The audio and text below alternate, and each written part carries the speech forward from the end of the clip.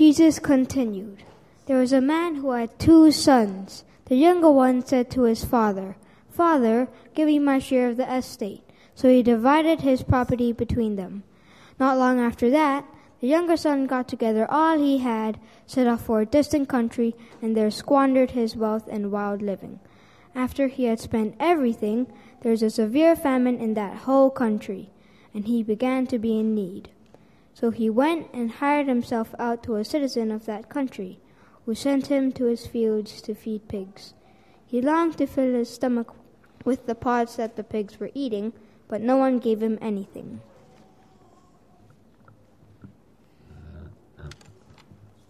When he came to his senses, he said, "How many of my father's hired men have food to spare, and here I am starving to death?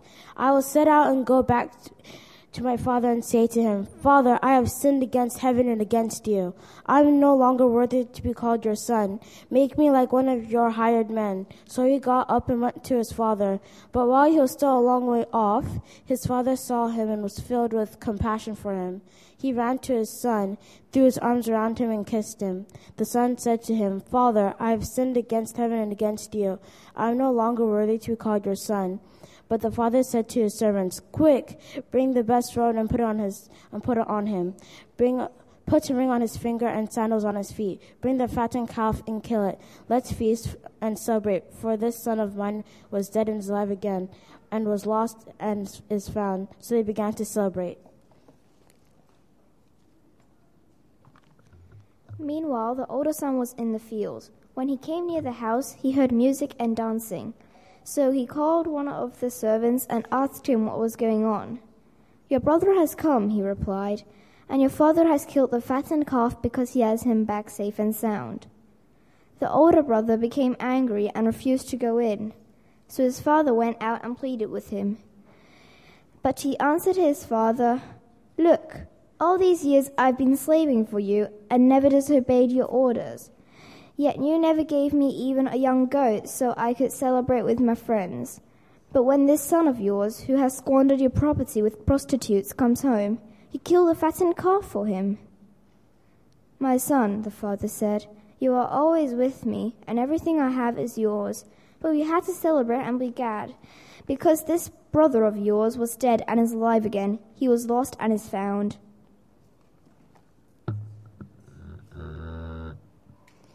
Thank you. Reese is going to come now and teach us from God's Word and help us to make sense of everything that's happened this morning. Good morning. Thank you so much to the Revelation Warriors and everyone else involved in the service. Indiana Charles, I think you did a great job acting for us. So thank you this morning for helping us to start thinking about what the key to true happiness is. It would be great if you have your Bibles open with you at the passage so you can follow along as we go. Now, I'm sure that many of you have heard the parable that Extremes has just read about before, but it has a very important message for us all here this morning.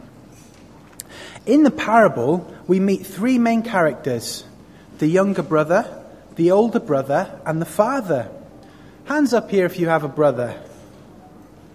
Yep, me too. Now, these brothers were very different. There's a picture of me and my brother which is going to come up soon to show how different we are. It's on the way. Nope? Okay.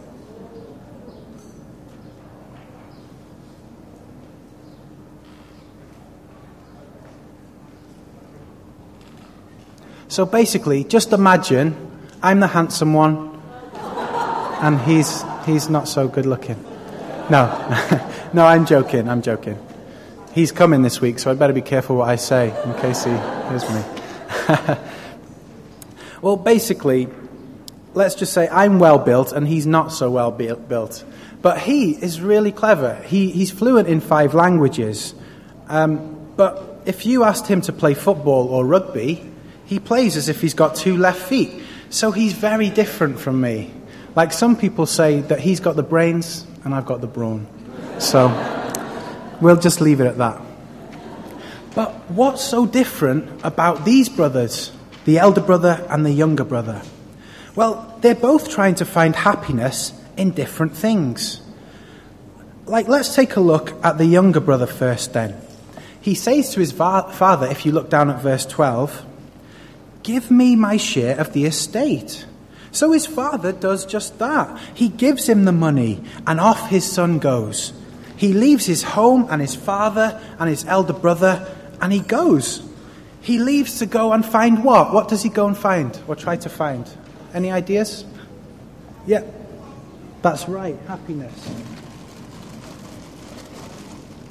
This might bring you happiness. Ooh. That's right, he goes to find happiness. He goes off and spends all his money. That's how he thinks he'll find happiness. And he lives a wild life. I wonder if you were given lots of money to spend in an hour, what would you do? Where would you go? Let's have a few ideas. What would you do?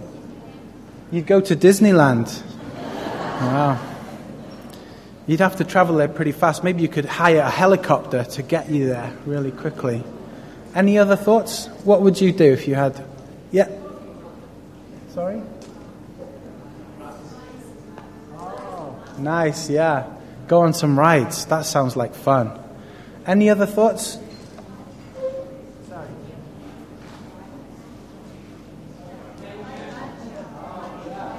That's a good investment, I think, for your money. She said buy a mansion. That's always a good one to invest for the future, isn't it? Anyone else got any thoughts what they'd do? Oh, yeah. As you can see, as I said, I'm the handsome one. Just teasing. Okay. Yeah, next. So there's the brothers and the father.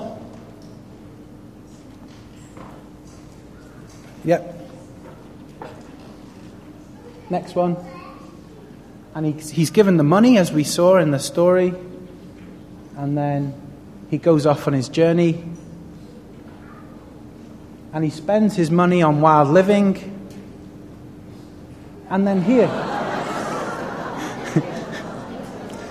I mean, if I had the money, that's a lot of Lego, you know. So he spends his money on wild living. And I wonder, we've heard some of the things that you'd buy. Maybe you'd buy food or cakes or a mansion or whatever. But I think I'd run to Toys R Us. Yeah. But does this make him happy? Do these things make him happy? Well, the toys get old and they break, don't they? A mansion would eventually wear out or wear down with the weather. Cakes get eaten. So no, his money only lasts for a short time. And then he has to go and work with the pigs.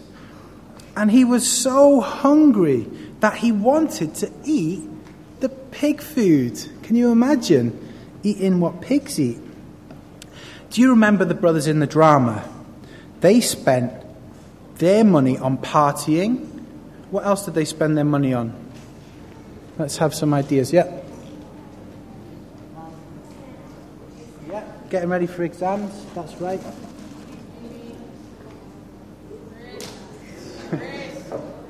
What? Gambling, that's right. What's the and what else? Yeah. Yeah. Friends and popularity. Any more? You're scraping the barrel now.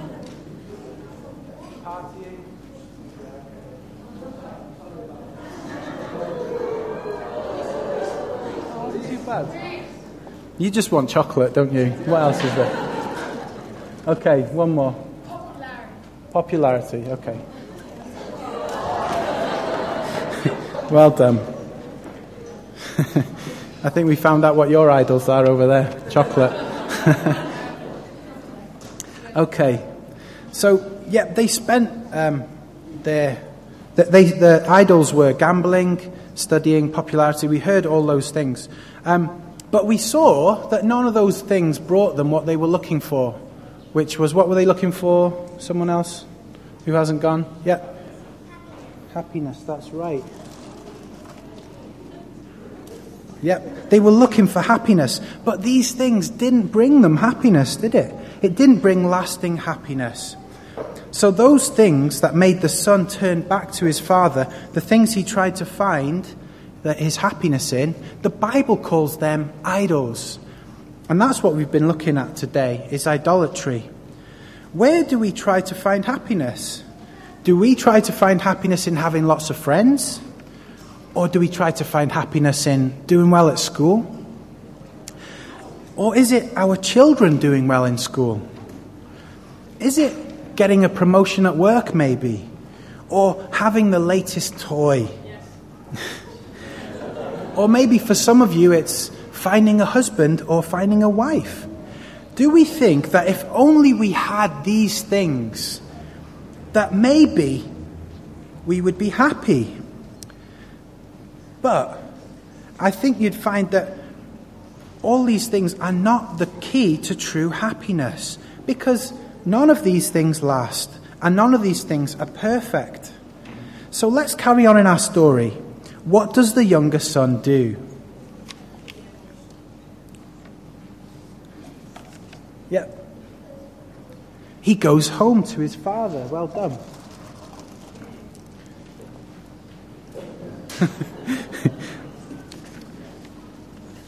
Oops. He goes home to his father. That's right. The younger son remembers that in his father's house, no one is lacking anything. So he goes back. He decides to go back. And the son that wanted to have a wild life, the life that he once has taken him away from his father. Living that way meant that he was taken away from his father. He was lost in a way. But what does the father do when the son comes back? Yep. Sorry, nice and loud. He celebrates. Thank you. The father celebrates. And the Bible passage tells us that he actually runs out to greet his son. His son who'd spent all his money, he runs out to greet him and celebrate. He sees him in the distance and he goes to welcome him with open arms. The son doesn't think that he's worthy of this. And so he says to his father, "Father, I've sinned against heaven and against you. I'm no longer worthy to be called your son." But the father welcomes him home and throws a huge party, even though the son doesn't deserve it. So the son finds true happiness in the father's love for him. Next slide. So what about the older brother then? What does he do? Yeah. That's right. He's jealous. Anyone else? Yeah.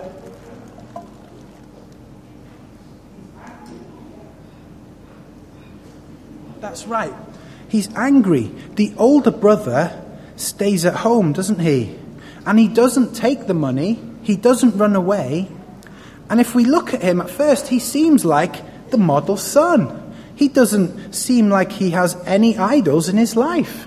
He works hard in the field. He doesn't disobey his parents. What a good boy. Don't we all want a son like that? But if we look closer, we see everything isn't all well. It's not all as it seems. He thinks he's better than his brother. In verse 27 and 28, if you look down, it says, the servant says, "Your brother has come, and your father has killed the fattened calf, because he has him back safe and sound." The elder brother became angry and refused to go in. Now, why is that?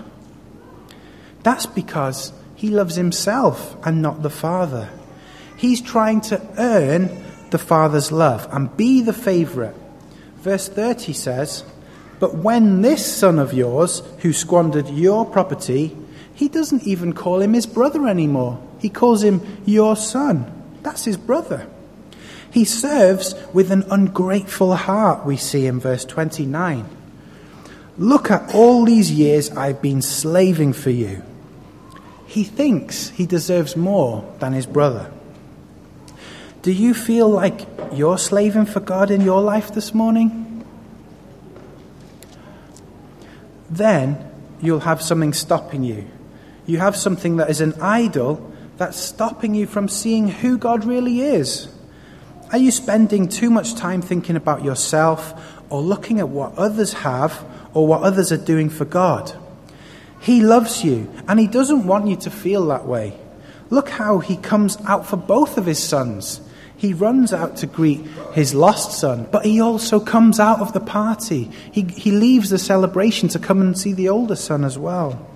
He welcomes the lost, and he comes out to plead with us as well, to welcome and bring us back to the celebration. So here's the thing. God loves you, and Jesus has died for you. You don't have to rob a bank or have a crazy conversion story to be loved by God this morning.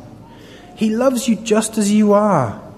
But just be careful of what idols get in the way of Jesus and his good news in your life. What do you spend time thinking about? What do you spend your money on? What do you spend your time on? Do those things take you away from your heavenly loving Father? And if they do, then they're idols, and we need to clear them away from our lives. Can anyone else remember this morning's memory verse? We said it, didn't we? Maybe anyone want to have a go? Yeah, do you want to have a go? Nice and loud. Yeah, that's right. Matthew 6:21. Do you want to have a go at saying it? Oh, maybe not. You can have a chocolate anyway. Okay. Maybe we can all say it nice and loud together. Okay? For where your treasure is, there your heart will be also. Well done. That's it. Hopefully you'll remember that. What you treasure most in life is what you love most, and where you are trying to find happiness. Will you clear the idols in this life and say sorry to Jesus and find true happiness in God the Father's love?